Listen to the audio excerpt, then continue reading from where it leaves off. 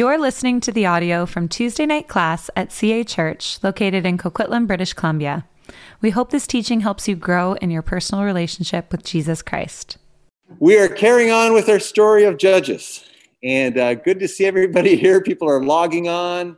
You guys are here, and we're just going to dive in and keep going. I hope you've done your reading tonight. Tonight we're going to be carrying on with Judges chapter 5 and Judges chapter 6. And if you've been taking my classes before, you'll know the person I'm going to hand this over to is my dear friend Sharon Lauder. Sharon is a teacher in Port Coquitlam. She's been teaching there for a long time and has been teaching here for a long time. And generally, whenever I teach a class, Sharon does at least one of the sessions, which is awesome. And I'm really looking forward to tonight. I gave her probably one of the toughest texts, so I appreciate her taking that on. That's one of the benefits of assigning. And so I'm going to hand things over to Sharon. So let me pray and we'll go from here. Lord, thank you for your grace. Thank you for technology when it works. We pray that it will work. And we commit tonight to you and go before us in all that we do. In Jesus' name, amen. All right. Okay. Sorry, I have to move this down so they can see me. Yeah. Okay. So welcome everybody. Tonight we're going to look at chapters 4 and 5 in the book of Judges. And we're going to meet Barak, who is a hero of the faith, and Deborah, who is both a judge and a prophet. But of course, the story is really about the God who is with us in chaos. So there's 2 chapters, and chapter 4 is a recount narrative, so it tells us what happens. But chapter 5 is a song, so it's a beautiful change in the book of Judges that we can see here. Okay, and we'll see how they are both affected by how the change in that adds to the story. David, I'm just having trouble moving the mouse.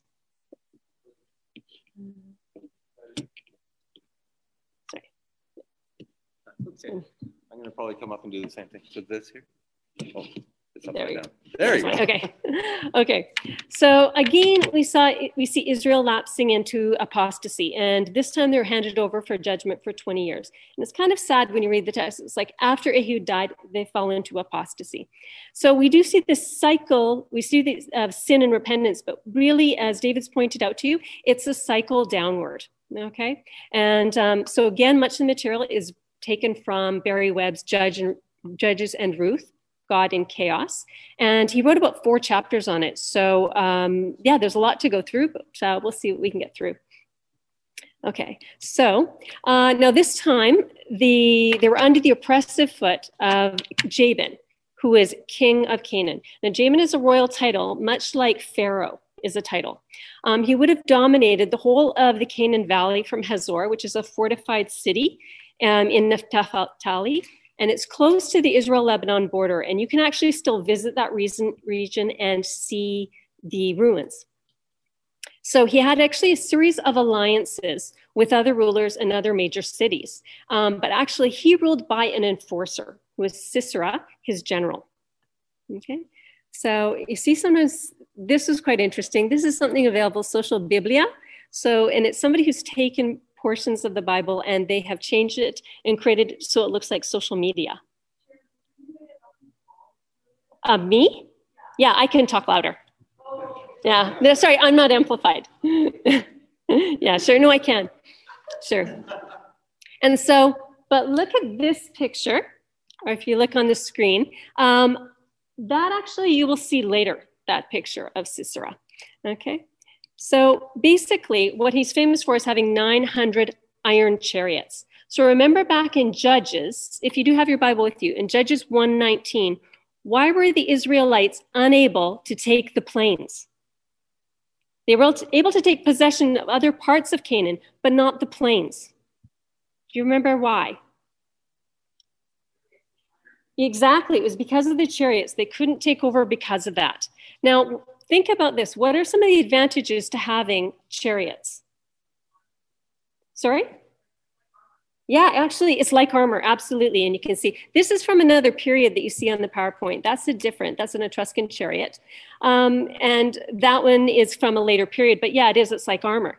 Another advantage though, as well, is basically apparently at the time, what they would do with the chariot is you would be able to go back and you would be able to go forward, and you would really harass the foot soldiers because they could move so quickly. Of course, it's also led by a very powerful animal, which would have another effect. But really, it was also very psychological. No matter how big and how brawny your soldiers were, they had a height advantage over you being in the chariot above and having the animal too. So that was very difficult. And we're seeing a change in the time where you're seeing this new, basically military technology that they're able to use. Now, Sisera is not a Canaanite name. It actually probably came from somewhere else. But the alliance basically united the south and the north. So it united everyone above and between. So Israel was left between these two, and it kind of squashed them into the middle. Okay. So we can see in verse 4 that the Israelites are cruelly oppressed for 20 years. So they cried out to the Lord. Okay. So then we have Deborah.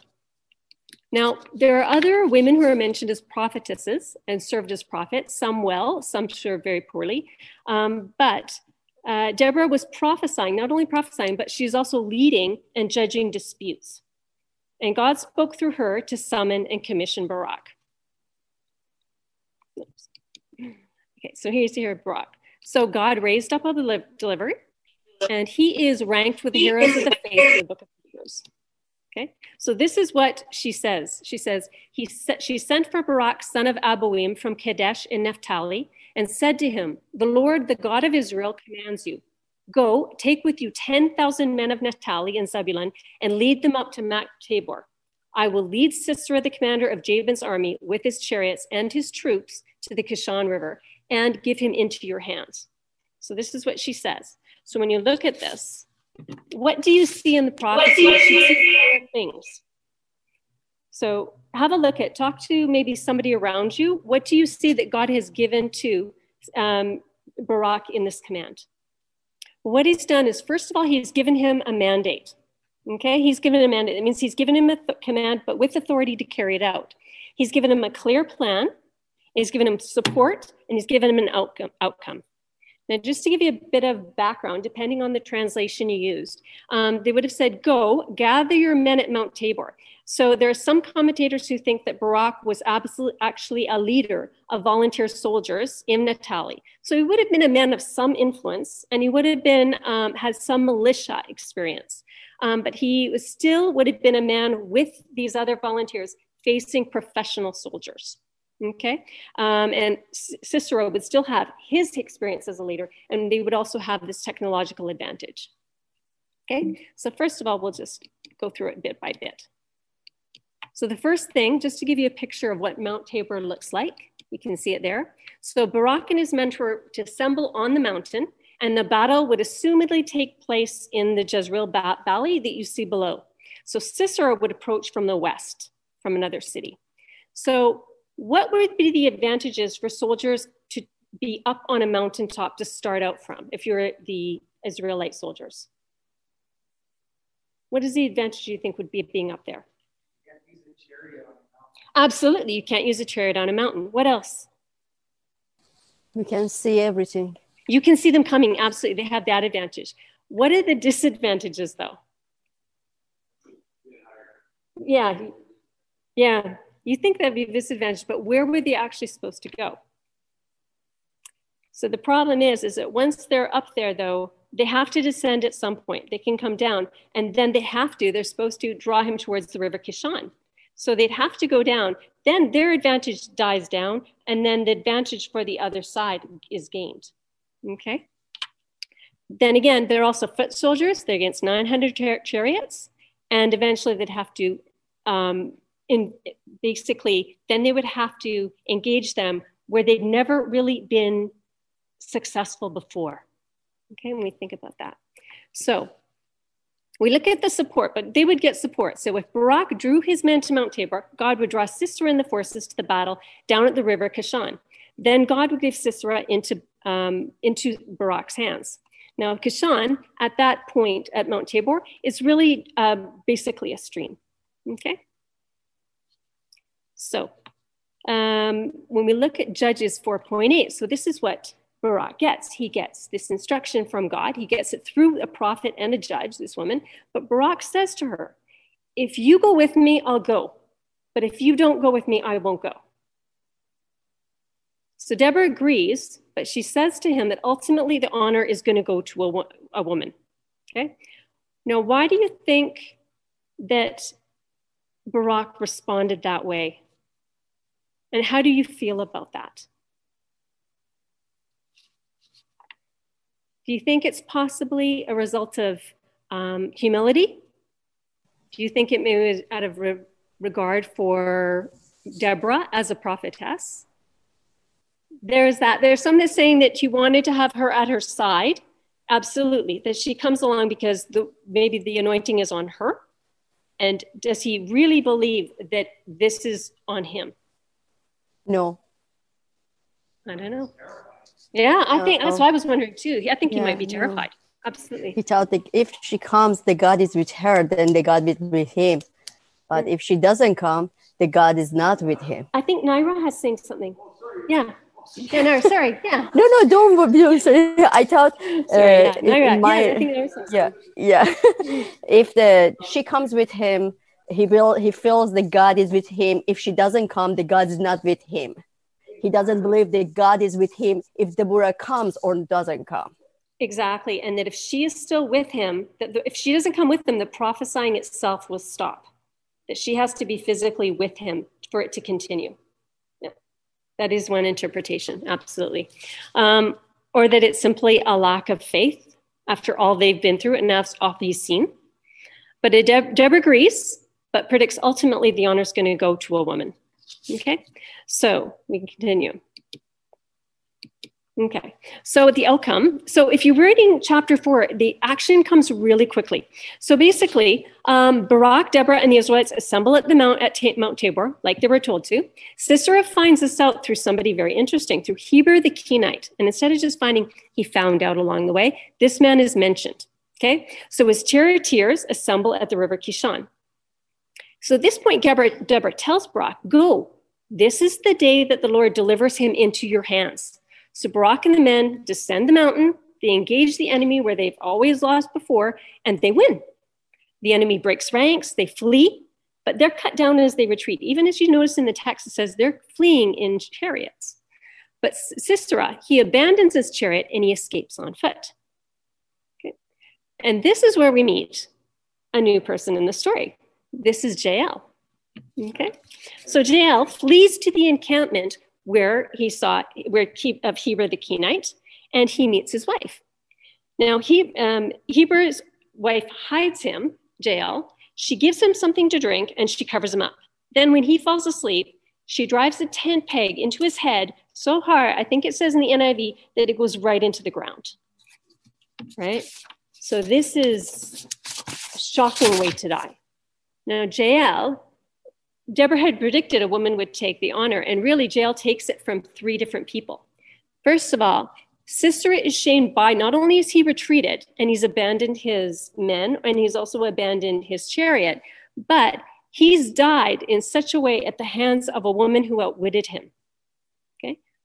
Barak is shamed because although he could have had the honor of killing or taking away the biggest threat to his community, he lost out. Okay, he didn't have the possibility of doing that because Jael took it from him. And this is also the beginning of the end of Jabin as the king of Canaan. The Israelites grow stronger and stronger, and slowly they end up destroying him. So it's interesting. We have Barak. Barak is the one we've just seen. He is a flawed hero, but he's actually on the list of the heroes of faith in Hebrews 11:32-35 in that section. Why do you think he's there, even after all we've said about him? Why is his name there? So that's what, if we want to do a breakout now, if you could take time to look at that and figure out why do you think he would be there? Okay, because he did list the honor. What happened? Okay. Break that up here. Is that okay? Yeah. Yeah.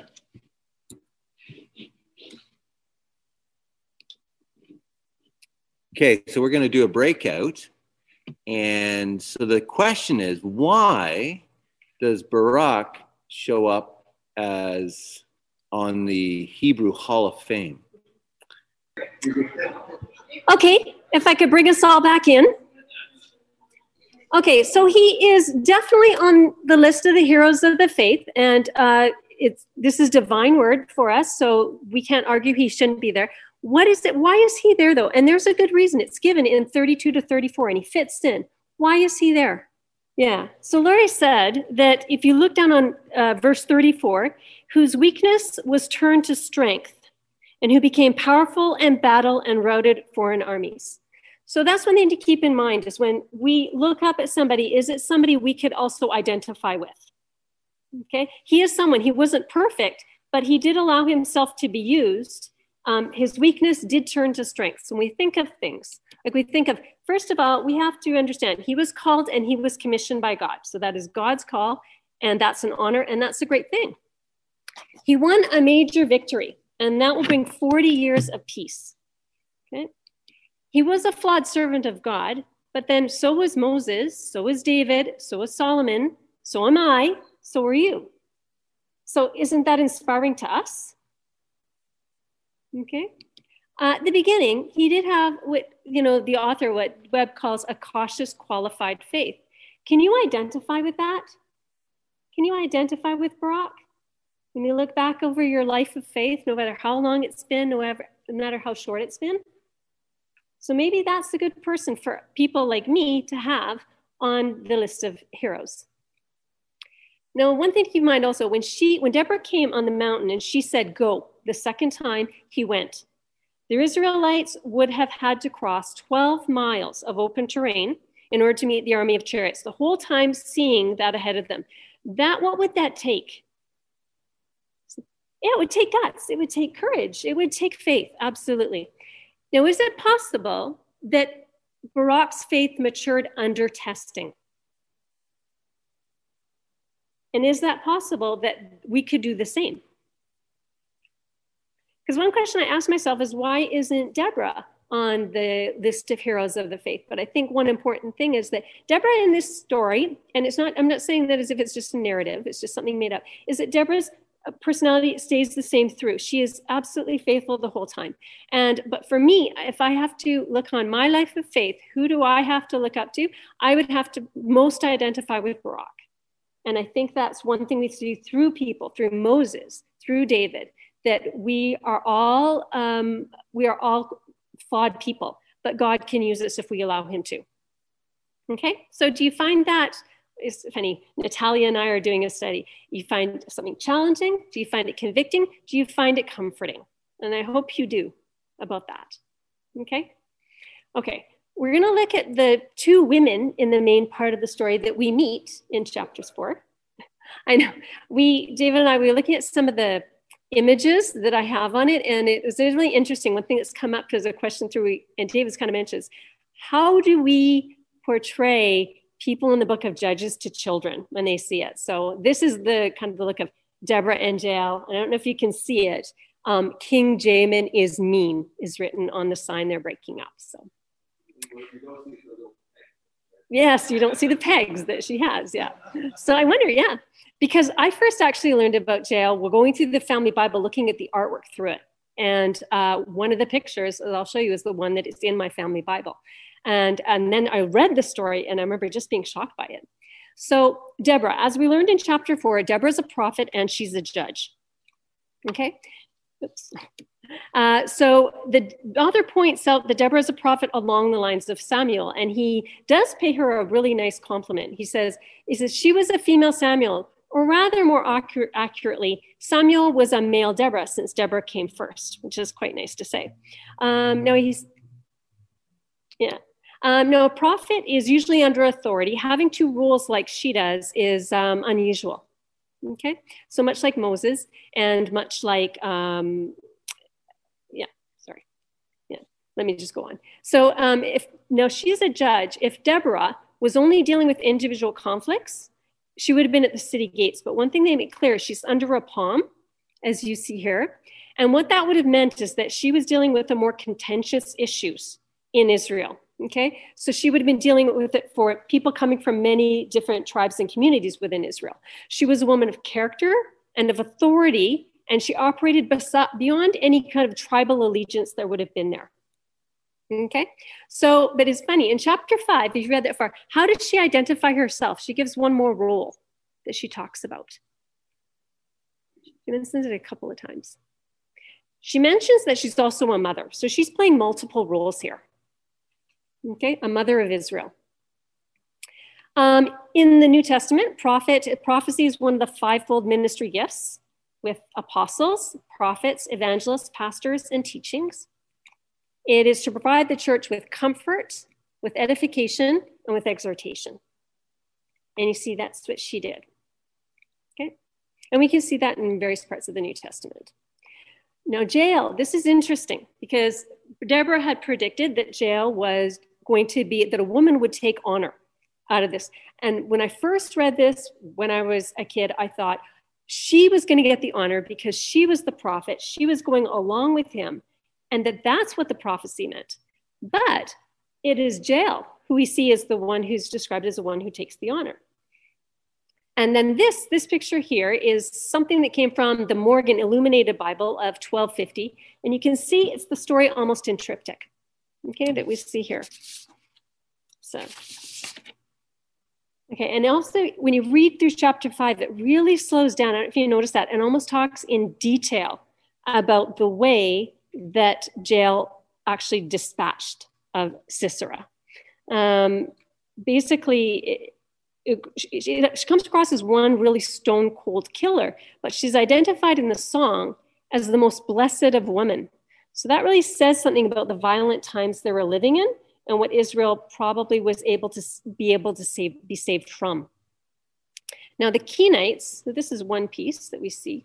The Kenites were first mentioned in Judges 1:16, if you look back. And historically, they were allied with the tribe of Judah. And that's where they were living in the Negev with the tribe of Judah. But we found out in the text here that Heber is not living anywhere near his family. Okay, and so he's not living on with his clan. And so he ends up giving on intel about where they are, about the Israelites, to Sisera. So this is the picture actually I had in my family Bible. And when you see it, it's really quite shocking when you think. It's almost like Sisera looks like he's quite a bit younger than Jael. And it looks almost like if you took what was out of her hands, that she was just looking over someone to make sure they're well. But then you look closer and you see she's got the peg and she's got a hammer. I remember being really shocked at that and then going and reading the story and being even more shocked. So this is another piece of artwork. This is from a church that, and you see it was a mosaic, and it's in the early church era. So this is who she is. Now there's two theories about Jael, about what happened here. The first is that it was just realpolitik, that it was almost like the end of the Bronze Age realpolitik. She saw the change in the political fortunes around her, and so she switched allegiances. Her husband may have been allied with Jabin, but that was not going to happen. Jabin was going to fall in power, so she was going to take advantage of the situation and do what was best for she and her family. The other one, and this is kind of interesting, is that she was actually honoring the ancestral allegiance between her tribe and the 10 tribes of Israel. Because if you look back in chapter 1, what it tells you is that they're actually descendants of Jethro, who is Moses' father-in-law. So that's why they're originally allied with Judah. And basically all she was doing was going back to that point. And she was honoring either her ancestor or the ancestor of the family she was now allied with in marriage. Okay? But you'll notice, like, she got the honor. When I was doing this study, I couldn't believe how many famous painters from like Artemisia Gentileschi, who was the first one, through Northcott, through to this piece of artwork here, that she has been a muse for so many different artists. And yet I couldn't really find anything for Deborah, couldn't really find very much for Barak. It's amazing. All through the centuries, she just seems to inspire. She's very compelling for people. Okay? So we're going to look, and we're going to stop too, and look at the Song of Deborah. So chapter 5 is very different in this very, very grim read of a book.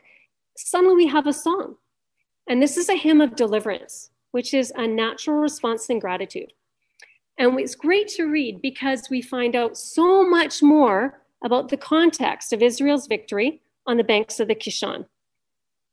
Okay, so this is oral history. She begins with the saying, on that day, and the poem dates to about 1200 BC. And this song is actually considered part of the historical record of the Middle East, so it's very important. First of all, she kind of slows down, and in the song, Barak and Deborah give us a real good look at the social conditions around, in case we'd forgotten and all we'd learned in the book of Judges. So we learned that Israelites, they were squeezed geographically and figuratively by their enemies. It was so dangerous, you'll notice, that she said that they abandoned the highways to make their way around furtively, and that village life had ceased. They lacked weaponry to defend themselves, while their enemy, as we could see, had superior military technology. I think she says that they didn't even have the swords that they would have needed for the war. Okay? And more importantly, as you read through, within Israel itself, there's disunity, there's broken communities. The sin is both public and it's both private. It's political and it's personal. So you got to wonder, how can a community defend itself when it's internally divided? And she kind of leaves that there in the song to think about. One important point, what can we take away from this, is the idea that we are meant to be community. Okay? The Israelites, they were outnumbered and their odds were not in their favor, but they did take up the mandate given to them. And that's the way it is for the church, and that's the way it's going to be till Christ's return. We show up, we get our orders, we stand with our leaders, and we execute what we have to do with excellence. And we leave the outcome ultimately to God. Okay? So the song celebrates the cooperation between the leadership and the people who volunteer to fight. Can you relate to that? A feeling of unity when you do something with the church, for God, when he's asked you to do something? If you haven't, then maybe that's something to think about as you serve during this time. Is there a way to serve for you to do? The other thing we learn from this chapter is the Lord is a warrior. And actually, she starts back. She doesn't start back with the battle that's happening right there. She goes back to, Lord, when you went out from Seir, when you marched from the land of Edom. She goes back into their history. And she told Barak, this is the day that the Lord will deliver Sisera into your hands. Does not the Lord go before you? Okay. How do you feel about God as a warrior? Think about that.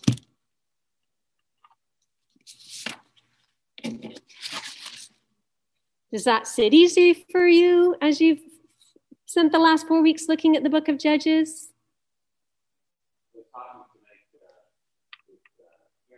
Mm-hmm.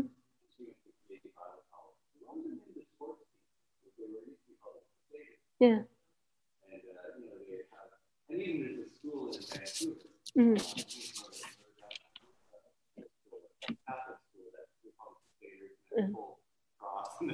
Yeah. And it's not well in our day. That's loaded language. Historically, just the idea of serving a God who is a warrior. Yeah. Today, it's very difficult. We tend to be very comfortable with the Lamb of God as opposed to the Lion of Judah. Yeah. Yeah. So one thing to look at that is the Lord is a warrior, but the idea of thinking that our battle is spiritual, the world and the forces that are behind it are hostile to the gospel, but they're beyond our ability to defeat. Only God overcomes the darkness. But when you think about it, the war is already won. The one who won it is with us to face anything else until the end of the age. So that is comforting. Okay. Another point is, sorry, let me get here. God is the Lord of nature. And she harks back when they're singing to what had happened in previous battles too. So how did the Lord vanquish the forces of Sisera, and how did he vanquish on the banks of the Edom? So one thing to keep in mind is that The reference to the heavens and the stars, that would indicate that God is the God over the weather. God is the God over all the elements around us. God is the God of the water that falls, the water that flows. Now the Kishon, if you look in the ESV, if you read it in that, it would have been called the torrents of the Kishon, as opposed to just the waters of the Kishons. So the idea is that even the land rose up. Everything, all the elements around rose up in battle on behalf of God's people when they follow him. So what would have happened to the chariots? Well, they're great technology on dry, open land. But if the Kishon had swallowed the chariots or had risen up, it would have been very much harder for them to move around. Now, the thing about Barak, his name means lightning. And at the time, if you remember that you learned last week, the Canaanites saw their god Baal. He was known as the Lord of rain and dew. And there's a reason for this. If you go further to the southwest, to Egypt, or if you go to the east, you go to Mesopotamia, and you're a farmer, you're trying to raise food for your family, you're not necessarily dependent on the weather. You're dependent on major rivers that have created lines of irrigation to take care of your properties. So for them, food security is much less an issue. But for the people of the Canaan, they're completely dependent on the weather for them to be able to stay out of the feast, out of the famine cycle, and stay in the cycle where they can continue to keep their families healthy.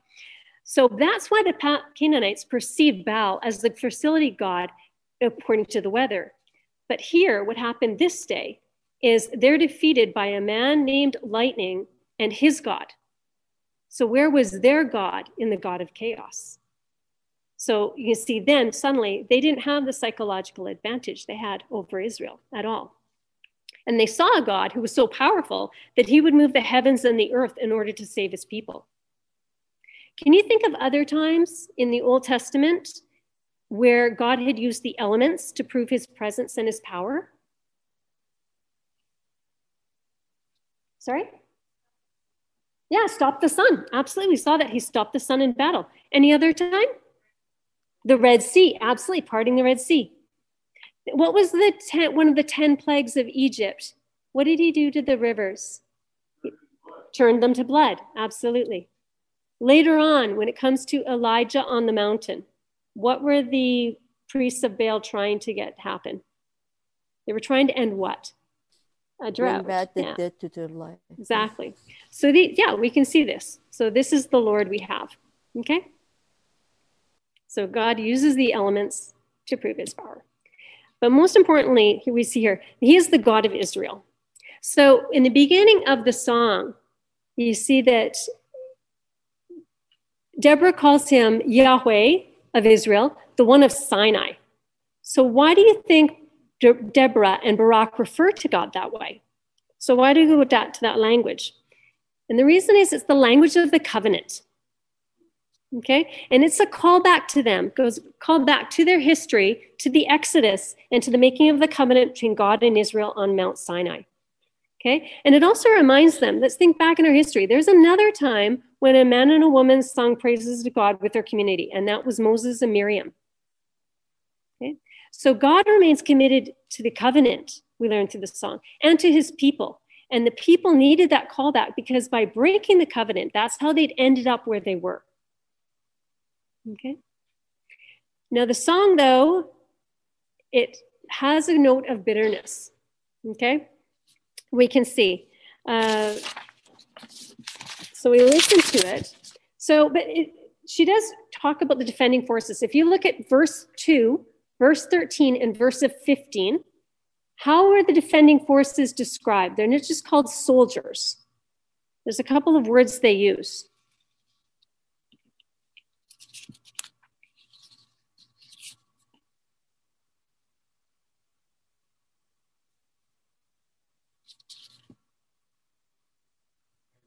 The princes, yes, she calls the soldiers, these volunteer soldiers, princes. That's one word. What's another word they use in verse 13 and verse 15? The nobles. Yeah, she calls the nobles. And in verse 15, they're called the mighty.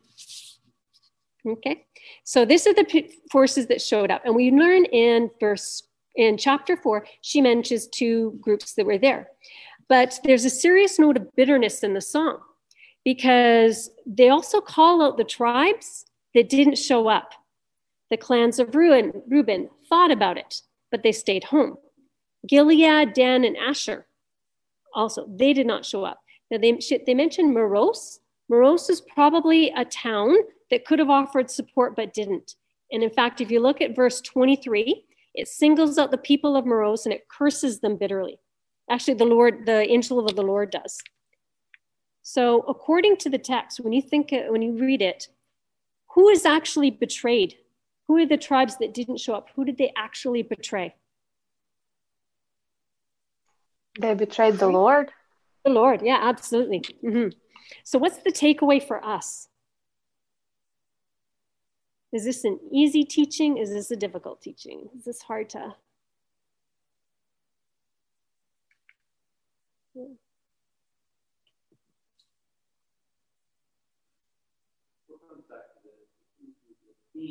Mm-hmm.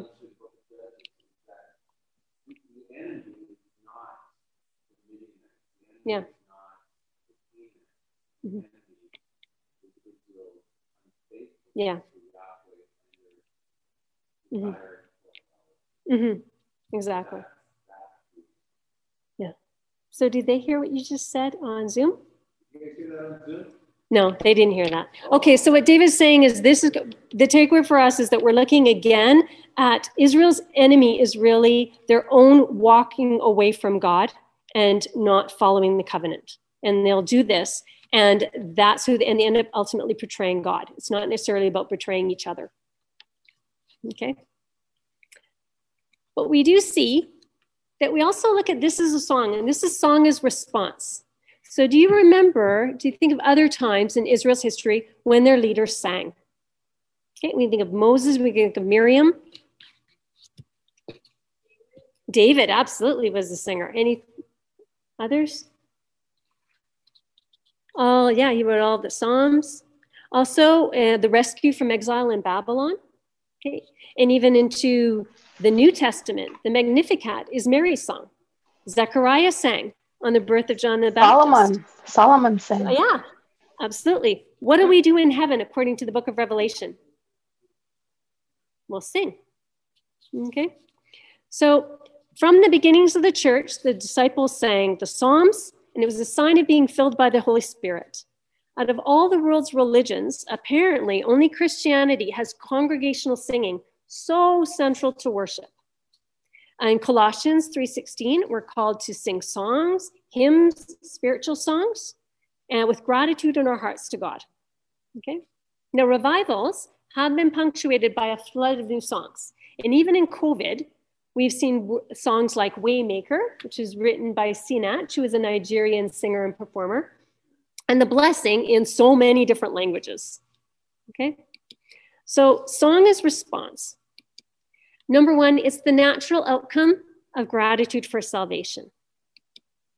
The central purpose points to God, is the primary audience of our worship. Okay? When the people are willingly offer themselves, praise the Lord. It is a song of thanksgiving for God's willing servants, for the leaders and the volunteers. But it also acknowledges that we as humans are weak and we're fallible. Okay? But it also acknowledges as a full expression of human emotions, but it's not sentimental and it's not mawkish. And we can keep the song of Barak and Deborah in mind, but realize when we do how much more we have to sing in praise to God today because of our salvation in Christ. Okay. Now there's another woman in the song, and the song, it doesn't kind of end the way we end now. It actually imagines what's going on in the minds of a woman we haven't even known or thought of as existing, and that's Sisera's mother. And you see here is a piece of artwork that was done of her. And so basically at the end, she enters the song, and it gives us even more context about the mindset of the times. Okay, so we look at her and it talks about her. And one thing we know is that she lives in security and luxury and in wealth. So if she is behind lattice, and what they mean by that is that there's women serving her. So she's probably living in a fixed dwelling. She's not judging under a tree like Deborah or living in a tent like Jael. She is no friend of other women. She plays no part of a sisterhood. Now, how does she describe the woman at the end? Now that she imagines that her son and his army are conquering. And one translation is wombs, another it's girls. So we see in this, in the times they lived in, the people around in Canaan, they had no qualms about sexual violence and slavery. Okay? And actually at the end, Deborah even imagines that she appreciates her son's warmongering and pillaging for her own personal gain. So what do we get out of this? We see that living outside of the covenant, it warps the people of God when they leave the covenant, but people outside of the covenant even more so. Okay. And basically, we look at this as in the idea that there are two tribes ultimately. And we look at the last verse 31. So it's kind of like the book of Judges. See the world split into two groups, like two big tribes. So one is the people outside of the covenant, and at the end of the verse, it's your enemies. And those within the covenant, those who love you, but who we realize when we read, fail God time and time again. So now we live in the age where we're this side of the book of Judges. So we have Jesus, we have a Savior who died for us and who forgives us. Okay, can be a part of either tribe, depending on how we respond to Jesus and his offer of salvation. God is still faithful. He wants to deliver us. He wants to deliver our friends. He even wants to deliver our enemies out of our sin. And he is the God who loved us when we were still his enemies. Okay. So, and then the book ends, and it ends with the land had peace for 40 years. And there we go. And that's the two chapters that we see here.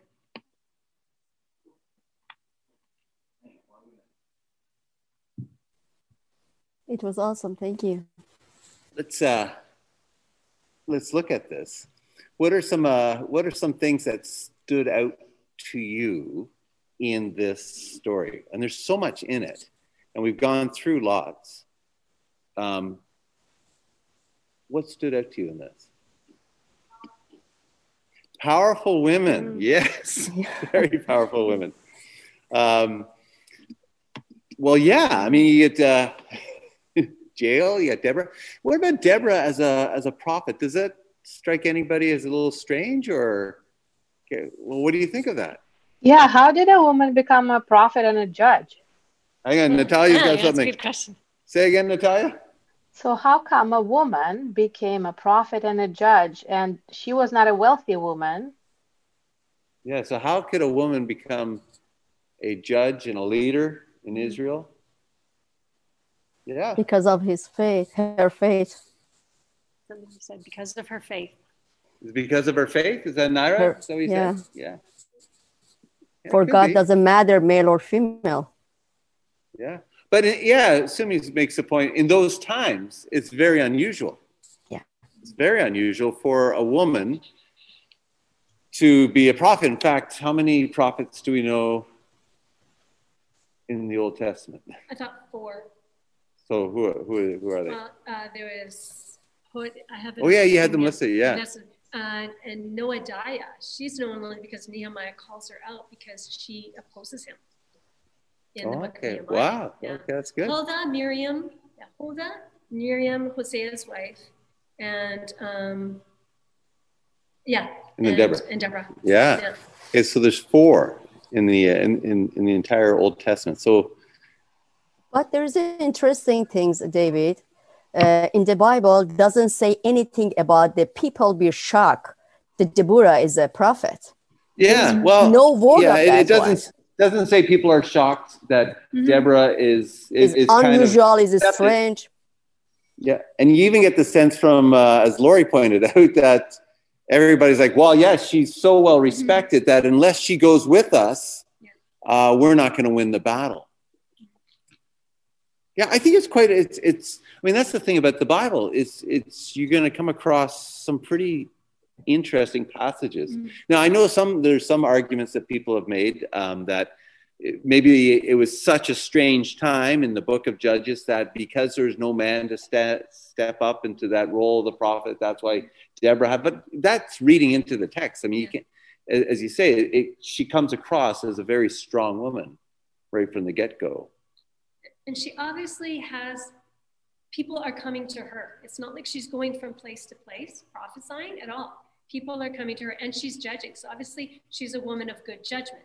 Yeah. That God has gifted her with that too. So you got strong women. Kevin, do you got anything to add to that? I just, no? It's an interesting.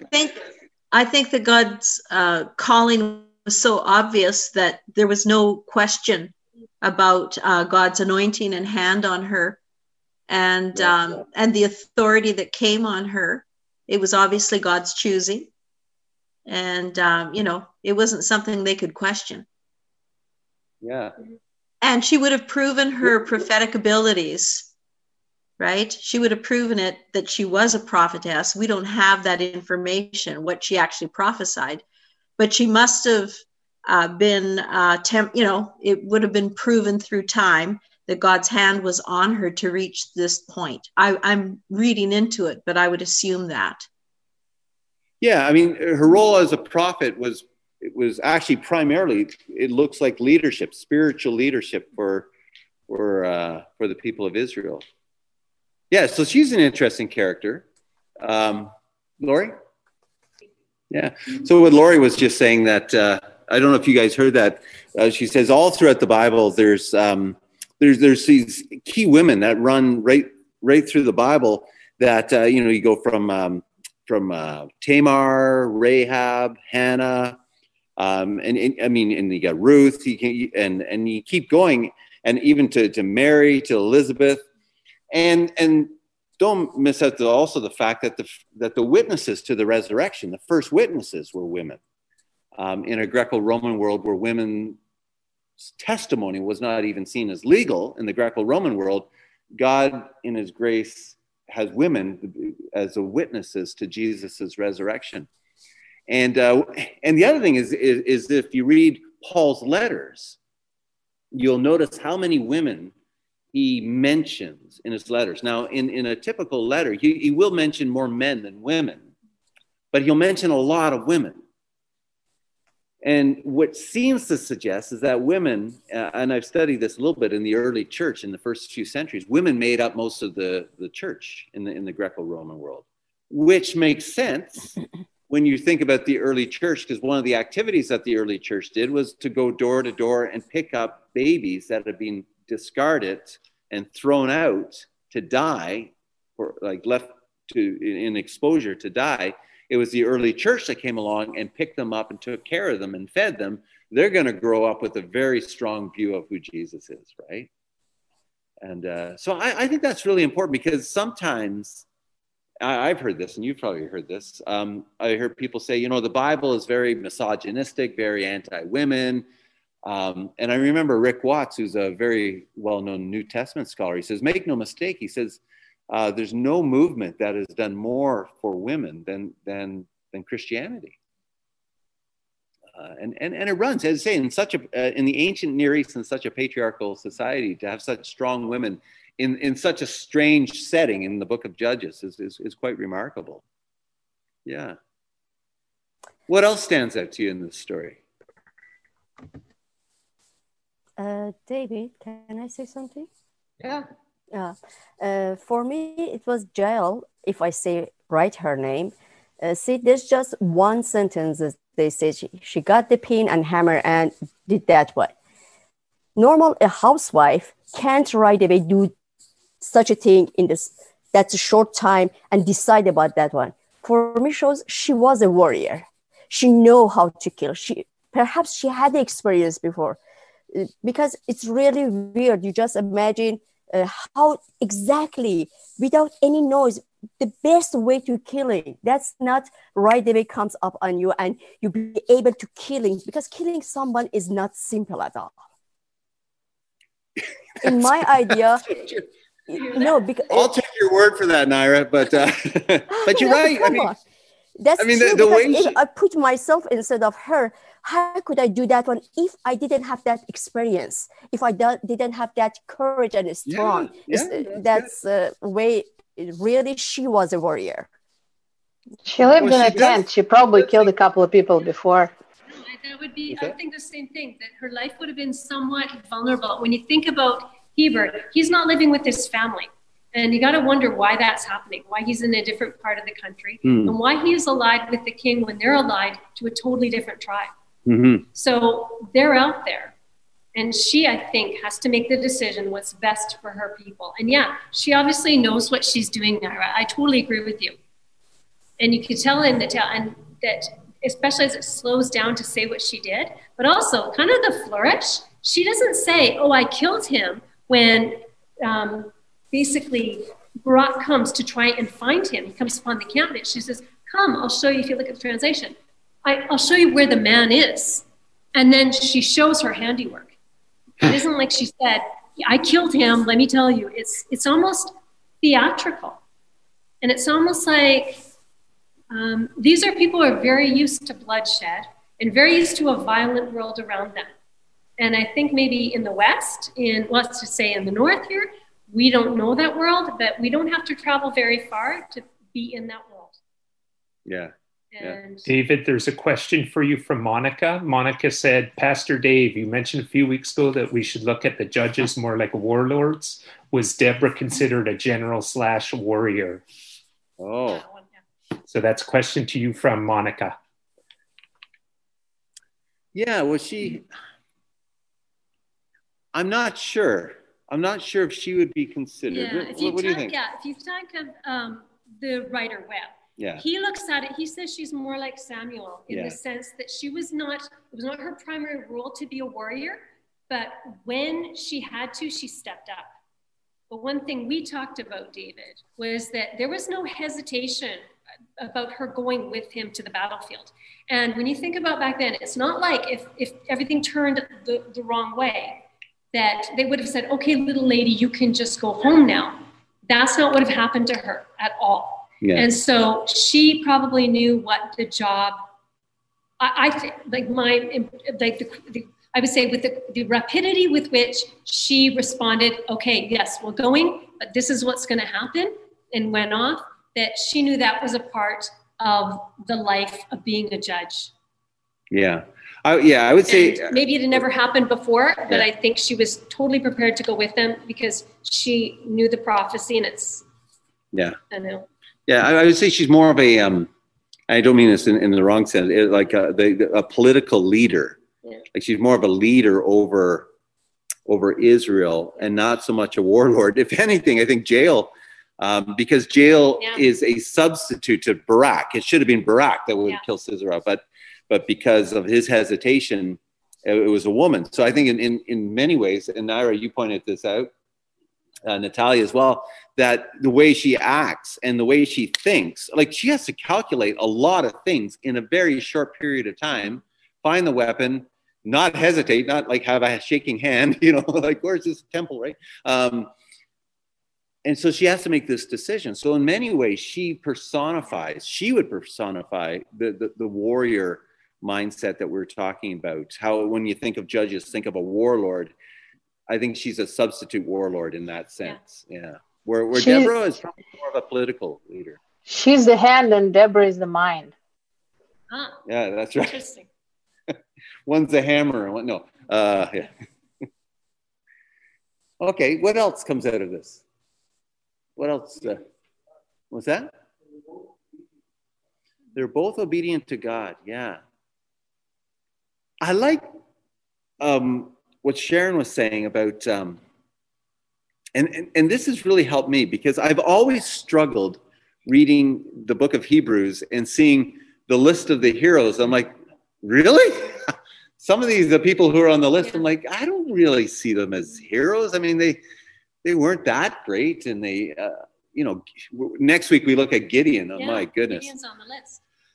Yeah, so I have to unpack that one next week. But what's really helpful is that trajectory of faith, and even these little microcosms of expressions of faith that seem to be what the author of Hebrews is getting at, right? And so you have Barak, who's nervous, but in the end, he steps up. When push comes to shove, he's obedient unto God. It takes him a while to get there, and there's still consequences to his hesitation. And yet he grows in his faith to the point where he's obedient, and he's part of and he responds in song as well. So that idea of these episodes of faith in their stories as being what the author of Hebrews is getting at has really helped me understand Hebrews 11 a little bit more, because I've always struggled with that. Anybody want to make a comment on that? Any thoughts on that?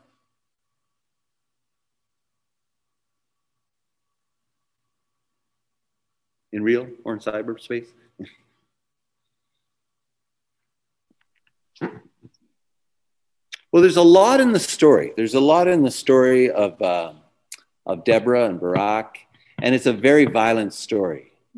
And it's the book of Judges, which is very violent. Now, I'd like to say to you, it gets so much better. It gets less violent. It doesn't. It gets pretty bad as we're making our way through. But I'll tell you, I was working on Gideon last week, and there is so much in these pages that speak into leadership in the church today. In terms of, and it speaks of leadership or the failure of leadership, right?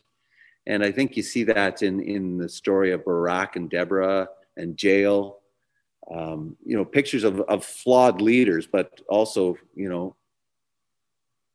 showing faith at the right time as well. Cool. Any thoughts, questions, comments?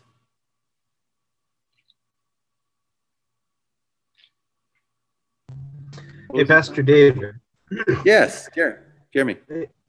With reference to the violence, and I'm not trying to defend the violence per se, but in the first week, we're talking about certain tribes, certain people in the land of Canaan, or certain tribes, certain cities were left, as in spared from the violence of the conquest of Canaan, to allow the later generations to be proven in battle. So is the early violence in Judges a bad thing? Yeah, good. And I think when we're talking about the violence, it looks like I'm the only one moving here. Can anybody else hear me? What's that? Sorry. Oh, you're frozen. Okay.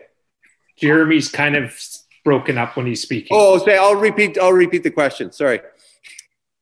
Jeremy's asking the question. He's talking about how in the early chapters in Judges, the question was, God left some of the settlements of the Canaanites as a test for this next generation to see whether or not they would step up in the same way Joshua did. And then later on, we were looking at, it's not just a test, but it's also a judgment against Israel for their idolatry.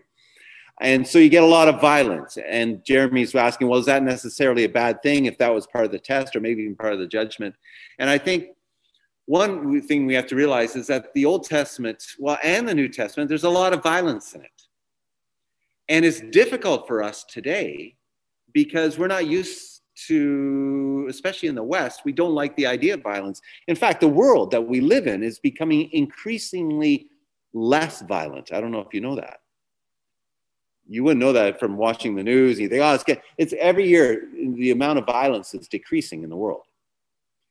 And so we look at that, and we look at these stories, and they're so, they jar us. They certainly jar us. But I would argue that most, and Sharon, you're touching on this, most of human history has been very, very violent. Wherever you find men, there has been violence, lots of it. I'm teaching church history, but I've been making my way through the history of the West, and oh my goodness, the amount of violence is just ridiculous. But we live in an age where that shocks us, but we have to realize that this is part of human history. And that there is, and the consequence of sin and the consequence of idolatry is violence. It is violence. It's violence towards yourself. It's violence towards your neighbor. And what's going on also within the story of Judges, the Canaanites, and we've talked about this over the years. I know Ivan has talked about this when he teaches on this. If you look at the practices of the Canaanites, they were just incredibly dark and violent and evil. And so this is a world that the Bible takes place in. This is the history where God calls his people. He does it in the raw material of history, and there's a lot of violence. And up until probably recent decades, that has been the lot of this world, right? For those of you who could remember, or maybe like I remember talking to World War I vets and World War II vets. My grandfather was World War II vet, about the violence of World War II. I mean, and we don't realize just how violent human history is. And so this shocks us, but it's actually part of a sad story since the fall, right?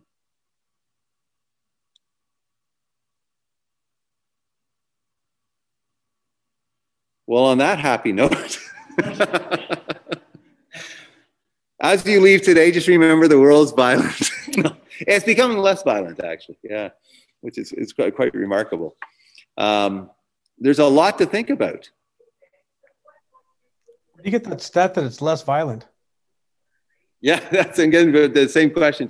What is the every year there's reports. There's global reports done on the amount of murders in cities, the amount of wars, the amount of displaced people, refugees. And so there's a whole bunch of criteria that they look at.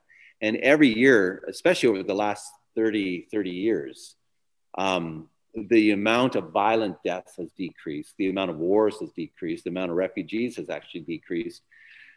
Children are more likely to survive. Like even from the 1980s, if you look at children under the age of 5 and their survival rate in the global south, as the survival rate has increased, I think over 100-fold since the 80s. And so in a world of, CNN and Fox News and CBC, and every little piece of violence is going to be not only reported, but shown through some screen, some camera that they happen to have. The perception is that the world is getting really, really violent. But in reality, the amount of violent crimes is decreasing globally. And that's part of the good news that you don't often hear about. That is true. So anyhow, that's a history lesson. But there's another way of the violence. It's not just for your body, because they're losing their soul. There's a lot of things new comes, they change the character and the way the people look into the world. Looks like in the Sweden, from the 4 years old, they teach them, don't believe what gender do you have? You can choose your gender. It's not, you have to believe. There's a lot of worse things happening. We just say violence is blood. That's not good. But there's much, much worse of that one is happening right now in the world, unfortunately. Yeah, that's a good point. Yeah, I'm not saying the world's getting better. I'm just saying there's less violence. There's other concerns in the world for sure. There's a lot of destructive things for the soul, as you say, and for the mind. That is part of the world today. Yeah, no, that's good. Always, Naira, you have a good point. Yeah, that's good.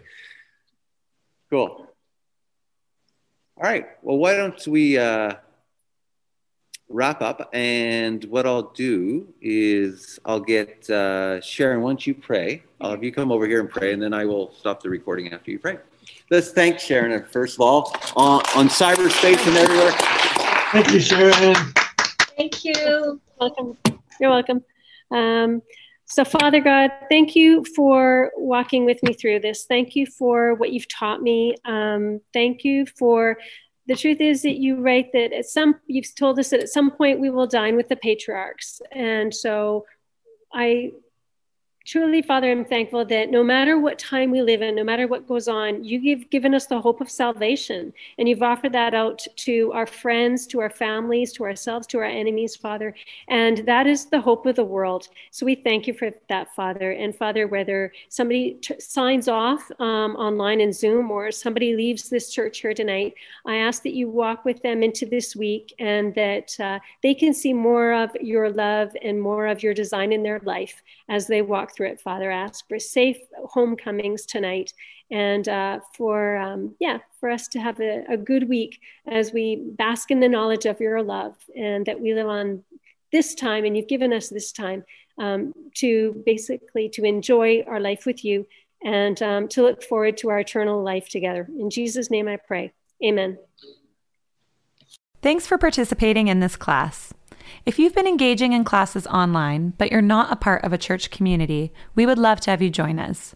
You can go to cachurch.ca to find out more about getting involved in the life and mission of CA Church.